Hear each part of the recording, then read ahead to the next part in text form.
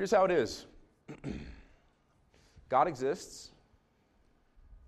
He made everything that is, and He made all those things good, including you, made in His image and likeness to be His friend forever. So you should have no worries, right? You should have no worries. Except for the chia seeds. Chia seeds are worrisome. You know what I'm talking about? You have any of these in your house? Like, I don't really know what they are. They first started showing up a couple years ago, and I was like, there are mouse turds in my fridge. I don't know why. The chia seeds confuse me. They're a detail that make my life difficult, because are you supposed to mix it in with the oatmeal or put it on top like a garnish? You ever felt this way? I don't understand. My wife is crazy. She puts them on everything. It's like hot sauce to her. There's chia seeds in my salad. There's chia seeds in my oatmeal. She'll try and sneak it into the smoothie, right? In my house, when she makes a smoothie, we kind of test her. We're like, Mom, how many bad things did you put in this smoothie? We're so twisted. Is there any sour cream? Is there any chia seeds? We call the chia seeds chia pets. I just don't understand. And also, why do I have to eat them? She tries to explain to me like why they're good for me, and it just sounds gross. I'm supposed to do something, stick the things inside my body? I was like, that doesn't sound natural. One thing I do know, they stick to my teeth. If this happened with chia pets, right? You go into a meeting the next day, and people looking at you funny. You're like, dang it, I have it. You know where they get stuck? Like right there in between the two front teeth, like right up in there. Every time you eat chia pets, make sure you floss afterwards. Chia seeds, man, very confusing. I think they're the evidence of the fall of man, because the death is in the details. It's one of those details that just makes me a little like, I don't even understand. She's got, anyway, she's like wheat germ, apparently, all kinds of crazy things. This leads me to ask you the following question. Are you drowning in the details of your difficult life? Like for me, life would be easier if I didn't have to think about chia seeds. You know, that's just, I don't want to think about it. Are you drowning in the details of your difficult life? Maybe for you it's not, chia seeds. Maybe for you it's your mortgage. Maybe for you it's your job. Maybe for you it's your marriage. Well, if you are drowning in the details of your difficult life, it's my privilege to remind you this morning that you're not the only one. Take a look at Genesis 25 and you'll see what I mean. Abraham took another wife. If you're wise, you should be going, oh no. All right? Abraham took another wife, whose name was Keturah. She bore him Zimram, Yokshan, Medan, Midian, Ishbak, and Shusha. Yokshan fathered Sheba and Dedan. The sons of Dedan were Ashurim, Letushim, and Lemumim. The sons of Midian were Ephah, Hanok, Abidah, and Eldah. All these were the children of Keturah. Abraham gave all he had to Isaac, but to the sons of his concubines Abraham gave gifts. And while he was still living, he sent them away from his son Isaac eastward to the east country. These are the days of Abraham's life, 175 years. Abraham breathed his last and died in a good old age, an old man and full of years, and was gathered to his people. Isaac and Ishmael, his sons, buried him in the cave of Machpelah, in the field of Ephron, the son of Zoar, the Hittite, east of Mamre, the field that Abraham purchased from the Hittites. There Abraham was buried with Sarah, his wife. After the death of Abraham, God blessed Isaac, his son, and Isaac settled at Ber Lachai Roi. These are the generations of Ishmael, Abraham's son, whom Hagar, the Egyptian servant, bore to Abraham. These are the names of the sons of Ishmael, named in the order of their birth. Nabayot, the firstborn of Ishmael, and Kedar, Abdil, Mizbam, Mishma, Duma, Masa, Hadad, Tema, Yetur, Nafish, and Kedama. These are the sons of Ishmael, and these are their names, by their villages and by their encampments. 12 princes according to their tribes.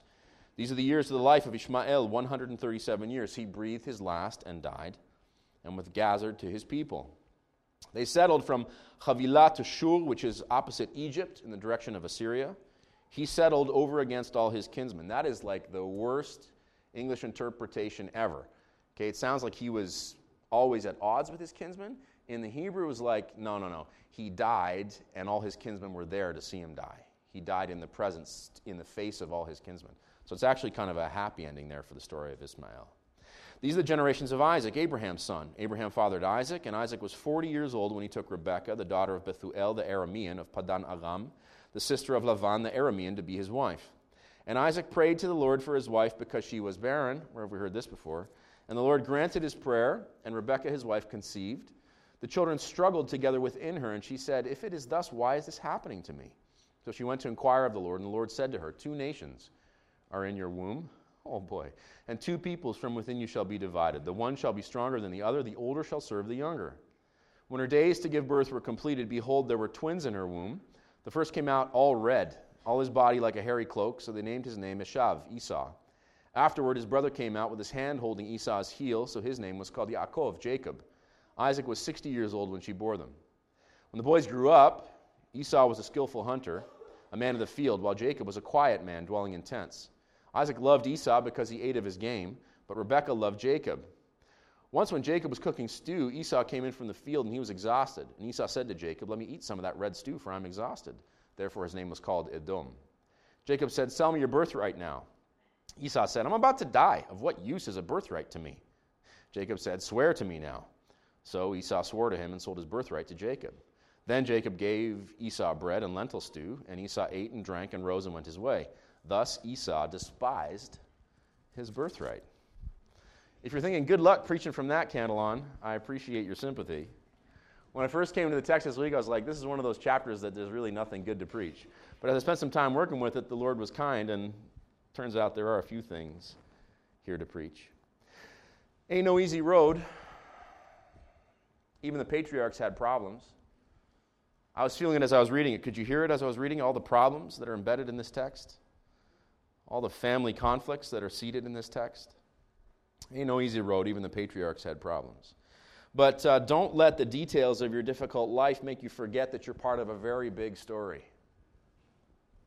There's your thesis. That's what's going to be on the card next week.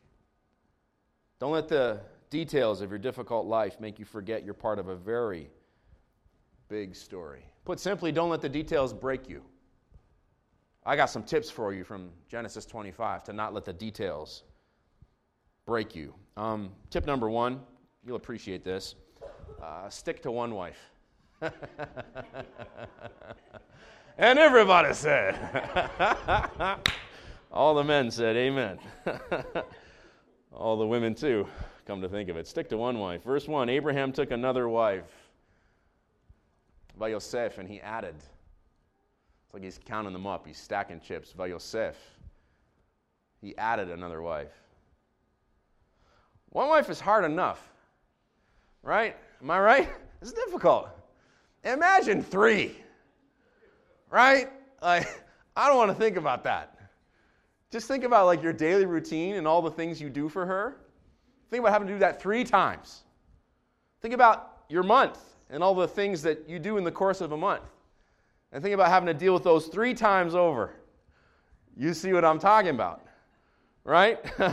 You don't want to let the details break you. When it comes to your love life, keep it simple. Keep it simple. You're thinking, this is antiquated wisdom. Not really. Not really. You look at our culture, the concept of one man, one woman for life, it's not common. Not common. And then you look at the difficulties that exist in Western culture as a result of people rejecting the biblical pattern. Is Western culture less difficult or more difficult as a result of Western culture's wholesale ignorance of God's commands when it comes to human sexuality? My kids were learning about like human papilloma virus in high school last week. This is not a problem with one man, one woman for life. Doesn't exist. Okay, I rest my case. It's fact, man. It's fact. The biblical pattern is one man, one woman, being fruitful and multiplying, filling the earth and subduing it for life. That's the biblical pattern. Now, let me say, because this is the new me, it's a kinder, gentler Todd. You're like, really? We missed that. Okay, not everyone fits this pattern. All right? Not everyone fits this pattern. And that's okay. It's okay. Totally okay. Some people don't fit it for reasons of sexual orientation. Some people don't fit it for reasons of romantic difficulty. Some people don't fit it for reasons of procreative difficulty. Some people no longer fit it for reasons of death and loss. Am I right? So it's okay. All right, if you don't fit the biblical pattern, it's okay. It's okay. I love you, you love me, we're a happy family. Okay, it's okay. You're welcome here and we love you. Hopefully I'm welcome with you and you love me also. And just because we don't all fit the biblical pattern does not mean that the biblical pattern is not what the biblical pattern is. This is where Christianity is difficult, right? You got to hold these two in tension. You don't forsake the biblical pattern just because you're trying to be kind. You're trying to be kind because Jesus has been kind to you. And of course, we're not stupid. We recognize that the world is no longer a picture of Eden. So it would be sinful of us to act like it was. Well, and also I wouldn't be allowed in. I got to disqualify myself right away. Okay, so let's be careful to love and accept. I need you to accept me and love me. I'm not perfect. But that does not mean that the pattern is not the pattern. So why do I make that point? Well, as you deviate from the pattern, it's almost like in proportion to the amount that you deviate from the pattern, the difficulty of your life will increase. So think about it next time you have a decision to make when it comes to love and marriage, sex and intimacy. Because, I think an easy life is better than a difficult one. Just saying. And there's increased difficulty in evidence in our text. It kind of keeps rolling. Consider verses 5 through 6. Abraham gave all he had to Isaac, but to the sons of his concubines he gave gifts. And while he was still living, he sent them away from his son Isaac eastward towards the east country. We have inheritance wars in the text. You ever experienced this? Do you know families who've gone through this? Especially difficult with wealthy families. My family's a ministry family. When my grandma Kerr died, she had nothing left. Like a few bits of furniture, and we're like, that's it, Grandma, enjoy Jesus, because that's all you got, right? Less difficult than some of the wealthy families I've done life with who fracture because they start fighting over the inheritance. I'm not making this up, right? You've heard of this in culture? Okay. So we see that this is a pattern. Abraham has inheritance wars. He gives everything to one son, and to the rest he gives gifts. Congratulations, here's a book. I mean, they wouldn't have had books at the time, but you get the point. I got you some nice aftershave. Thanks a lot, Dad. What's Isaac getting? Okay, we as Christians tend to think about Isaac, right? We're fixated on Abraham, Isaac, and Jacob. We tend to fixate on the biblical heroes. Think about the 6 sons of Keturah who got aftershave in their Christmas stocking. And because of this tension, the text doesn't say there's tension, but why else would Abraham be sending them away from Isaac? Because he wants to make sure that when the time comes for Isaac to inherit, he doesn't have any usurpers living within the context of the family clan. So on the one hand, you think this makes sense. Abraham's being wise. Now think about it from the perspective of the 6 sons of Keturah. Like, what did I do to deserve this? Bible doesn't say that they were bad guys. Doesn't say they were jerks. Doesn't say they were sinners. Doesn't say they did anything to deserve banishment. But that's what happens to them, right? Imagine Abraham calls you into the tent that day and you're like, hey, Todd, love you, buddy. It's been a good 45-year run. Now leave. Why? Because Isaac is my chosen one. You probably swear in your mind. I just swore in my mind. Just imagining what it would be like to be that guy, right? You feel me? The Bible's hard to deal with. There's so much sorrow built into it. Inheritance wars, succession management. He sent them away from his son Isaac. Vayishlachem me'al Yitzchak. Vayishlachem, yishlach, to cast. Vayishlachem me'al Yitzchak, and he cast them away from over Isaac. Imagine if your father cast you away.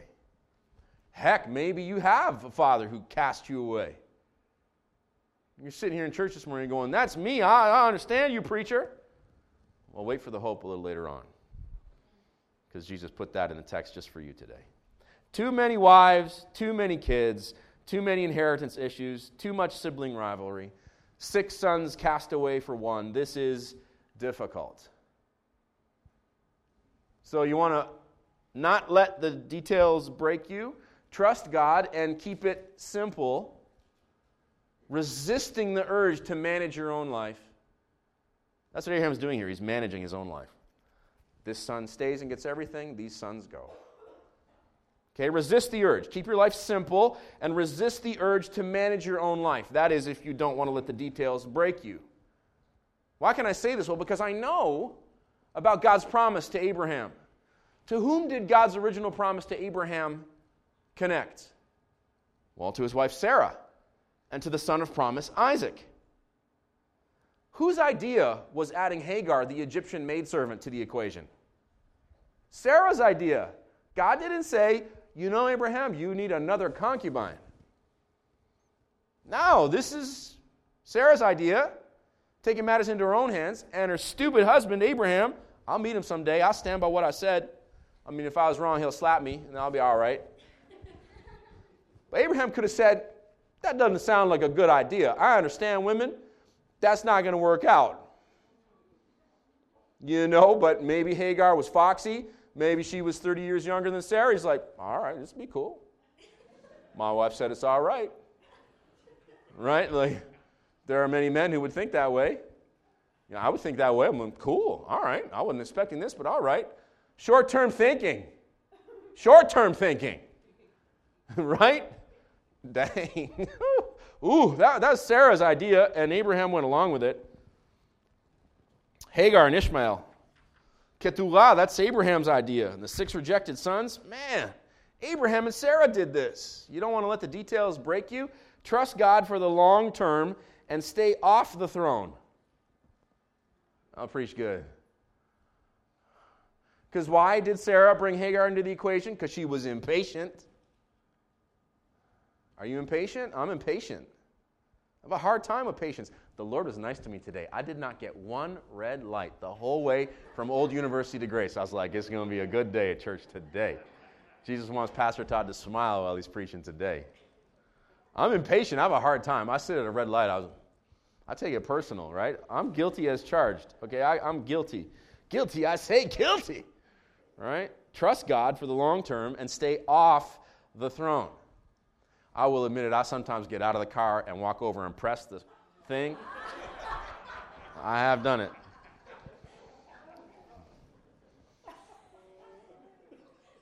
Stay off the throne, man. Stay off the throne. Whew, that'll preach. Keep in mind, while you stay off the throne, that look, whether you're failing, like me, or succeeding, relatively speaking, because even if you're successful at being patient, it's only relatively successful. Right? Dana Gamble's laughing, yes. She, like me, is an A-type personality. Patience. Whew. Right? So whether you're failing or succeeding, relatively speaking, what counts? God's kindness is what counts. It's His kindness that really matters. Consider verses 7 through 8. These are the days and the years of Abraham's life, 175 years. Abraham breathed his last and died in a good old age. An old man and full of years, was gathered to his people. He died in a good old age and full of years. You know what this means, literally from the Hebrew? He died satisfied. How about that? You want that for your life? I do. Because you're going to die. He died satisfied. The key to satisfaction is grace. What is grace? Grace is merit or favor that is undeserved. We see this all over the story of Abraham, right? God chose Abraham. Remember? God shows up out of nowhere. God chose Abraham. God came to Abraham. God led Abraham. God prospered Abraham. Even when Abraham was an idiot, and there are several times when he was, God delivered him, and God came through on His promise to Abraham in the person of Isaac, the chosen son.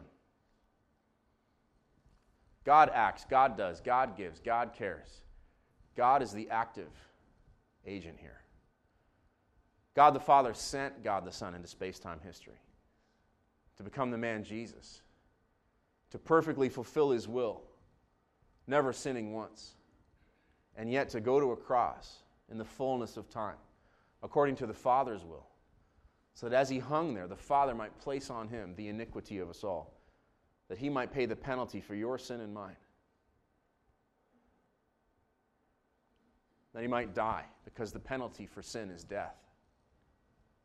So the death that you ought to die because of your sinfulness, Jesus died in your place. But because he's God the Son made flesh, he didn't stay dead, but he rose again the third day, defeating in his body the power of Satan, sin, death, and hell forever, doing something you could never do. And he ascended to his Father's right hand, sat down in victory, where even now he's interceding for you. He's a cheerleader. Cheerleader Jesus. He's going to come back from that seat one day to judge the living and the dead and to inaugurate his kingdom which will have no end, a kingdom in which you belong. Your real home. When you go home, there'll be a house waiting for you that he built. A house that you didn't earn, that you don't deserve, but that's yours because of grace. The key to satisfaction is grace. You don't want to let the details break you. Remember Jesus. Remember Jesus. Remember all is grace, and that you don't deserve anything good. I'm going to think on that when I next eat oatmeal with chia pets and blueberries. A little dash of maple syrup. Just enough sea salt to make it sing. I'm going to say, thank you, Lord, for this oatmeal. I don't deserve it. I don't deserve anything good. Be thankful for everything, because gratitude is godliness. It is. Remember that you're part of a collective. And keep making long-term investments. Verse 8, Abraham breathed his last and died in a good old age, an old man and full of years. Was gathered to his people. Isaac and Ishmael, his sons, buried him in the cave of Machpelah in the field of Ephron, the son of Zohar, the Hittite, east of Mamre, the field that Abraham purchased from the Hittites. There Abraham was buried with Sarah, his wife. He's gathered to his people. This is a very encouraging phrase. Nikki was studying it last term in her master's work. And was gathered to his people. You know what the burial custom was in Abraham's time? They'd put you in a cave. And depending on the relative wealth of your clan, in this cave there would be beds. Sometimes they were like rudimentary benches. Sometimes they were actually like beds carved into the stone with a little like depression, like a little carved out section for the skull to rest in. And they would lay the bodies on the beds and they would let them rot, right? Which is what happens to our bodies after we die. The reason it's in a cave, though, is they would go in periodically to check on the bodies. And once the bodies had completely rotted away and all that was left lying on the stone bed was a skeleton, they would take the bones, remove them, and put them underneath the beds in and amongst the bones of their ancestors. And now the beds are ready for the next generation. I've actually seen tombs like these in Israel. They exist to this day. He was gathered to his ancestors. I know we don't like to think about death, but I've always thought they're so lonely in that coffin all by themselves. Not in Jewish burial custom at the time. Kind of like this, right? They bury us as a family. I would rather my bones lie with your bones than lie alone. It wasn't until Hellenism, right, which is Greek culture, until Hellenism invaded Judaism hundreds of years later, that the custom of burial boxes, coffins, came into practice. So they would still let your body rot, but now they'd figure because he's an individual, we're going to put his bones in his own box and label it. I actually found the bone box of Caiaphas, the high priest from the time of Jesus. It says actually Caiaphas on it. Buried in a tomb for the high priest, Kohanim. Okay? He's got his own box. I would rather be gathered to my ancestors. You don't want to let the details break you. Remember, you're not alone. We've lost this in our culture to a large degree. The Jews, they got this. You're part of a clan. You're part of a collective. You're part of a crew. The point for you, find your people and stick to them. Grace has historically been very good at this. Find your people and stick to them. And remember, life is a long-term play. Where do they bury him? Verse 10, in the field that Abraham purchased from the Hittites. Let's do a little math here. When did he purchase this field? Abraham purchased the field in Genesis chapter 23. Isaac is 37 years old. Isaac marries Rebekah when he's 40. Isaac fathers Esau and Jacob when he's 60. Esau and Jacob are 15 when Abraham dies, meaning Isaac is now 75 years of age. Abraham bought the field before Isaac was married to Rebekah. 37 to 75, last time I checked my math, 38 years. The cave at Machpelah has been sitting, waiting for 38 years. 38 years. I know we all want instant gratification, but if you don't want to let the details break you, build your life with the long term in mind. That's like an anti-teaching in our culture these days. I got to wait 38 years? Maybe. Maybe longer. Build your life with the long term in mind, and don't expect it to be easy. Take a look at verses 19 through 22. These are the generations of Isaac, Abraham's son. Abraham fathered Isaac. Isaac was 40 when he took Rebekah, the daughter of Bethuel, the Aramean of Padan Aram, the sister of Lavan, the Aramean, to be his wife. And Isaac prayed to the Lord because she was barren. And the Lord granted his prayer, and Rebekah, his wife, conceived. The children struggled within her, and she said, "If it is thus, why is this happening to me?" So she went to inquire of the Lord. And Isaac prayed to the Lord because his wife was barren. Not this again. Remember the story of Abraham and Sarah, how long they had to wait for Isaac to show up? This is so ridiculous that many Bible scholars use this as a reason to say that the literary structure of Genesis in this context is mirroring. That they're mirroring the story of Isaac and the story of Abraham to emphasize how connected they are. And I understand the thinking, because why else would it be possible that not only was Sarah barren, but now the second wife of the second patriarch is also barren? That's a little too obvious here. They must have been making it up to mirror the lives of the first two patriarchs. Okay, granted, that's possible. Or God himself was at work here trying to teach them, and thousands of years later, you, a lesson. Could also be a both and. It's laughable, isn't it, how life always gets hard again? Can I get a witness? Right? You're like, everyone's happy, I've inherited everything. Now we're going to go ahead and fill the earth and subdue it. I'm the son of promise. What do you mean you're not pregnant? Still? I just figured this whole running the clan thing out, and you can't get pregnant? What's wrong with you? Maybe she was saying that to him. Well, it's you. What's wrong with you? Life is difficult, increasingly so. You figure the chia seeds out, and now she wants you to do side plank.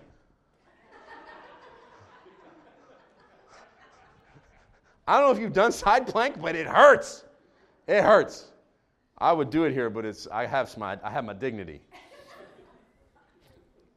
You don't want the details to break you. Remember that life is like a sine wave.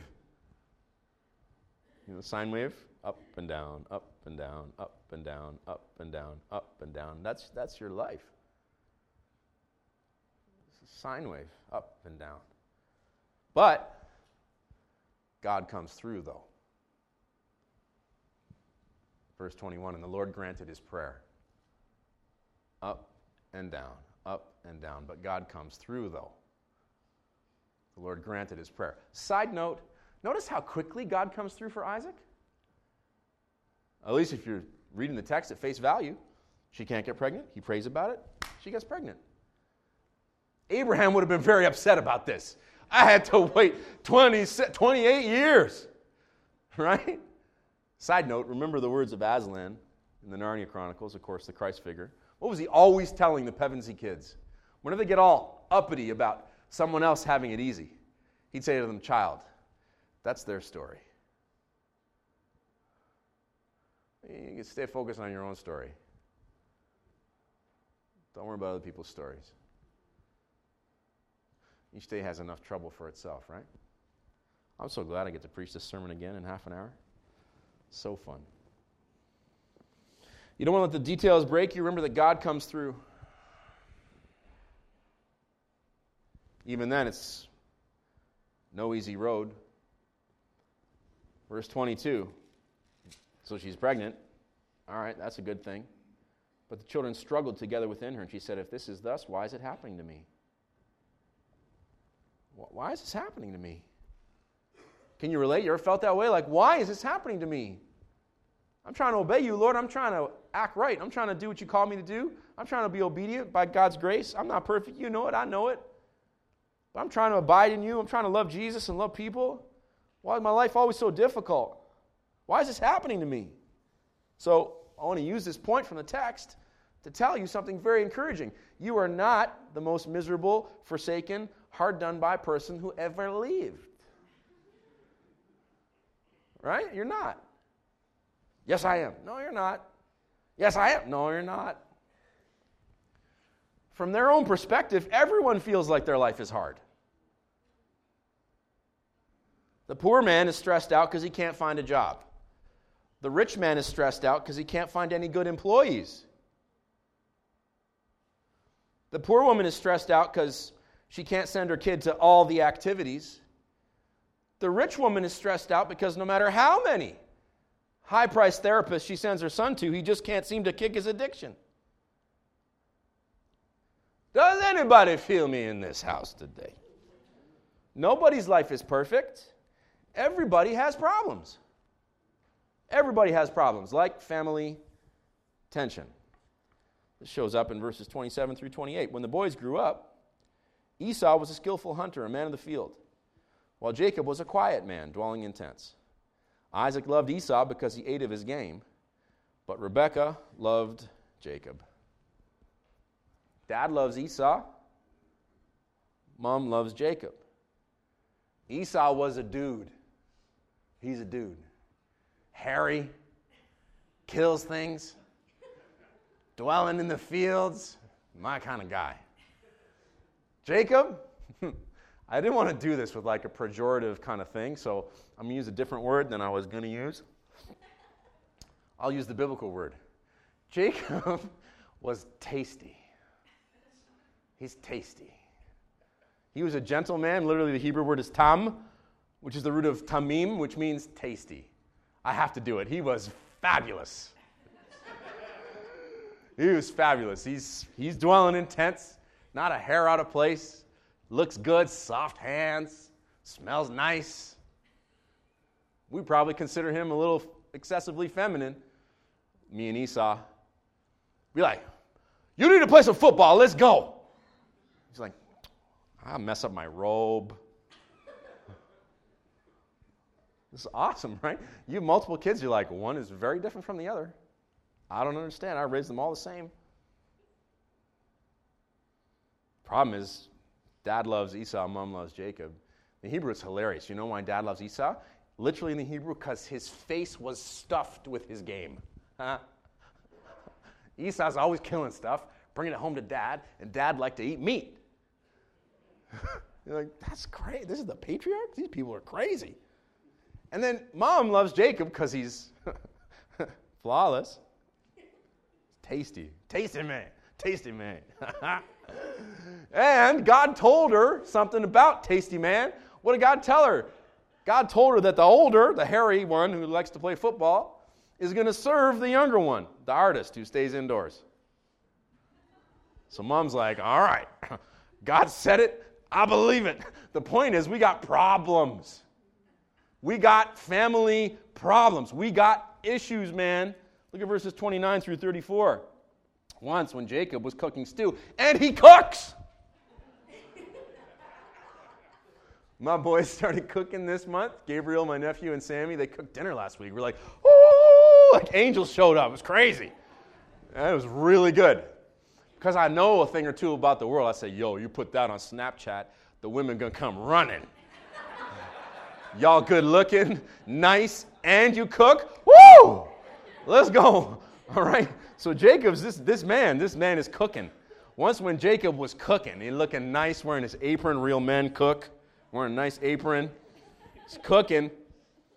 Esau comes in from the field stinky, and tired. He's exhausted. He says, hey, let me eat some of that red stew for I'm exhausted. Therefore, his name is called Edom. Edom comes from Adom, which means red, and the lentil stew was red stew. He must have mixed in some tomatoes.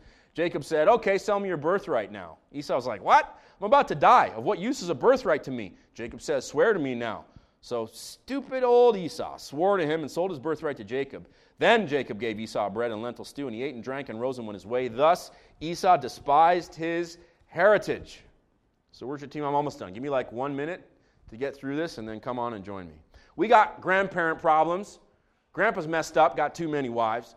Grandma's messed up, fighting with each other all the time. Parents have problems, right? One likes the one, the other likes the other. The kids have problems. Esau is a short-term glutton. Jacob is a crafty usurper who looks too good and smells too nice to be trusted. It's problems. Verse 32, Esau, short-term glutton. Look, I'm about to die. Of what use is a birthright to me? All right, this is hyperbolic and very short-term thinking.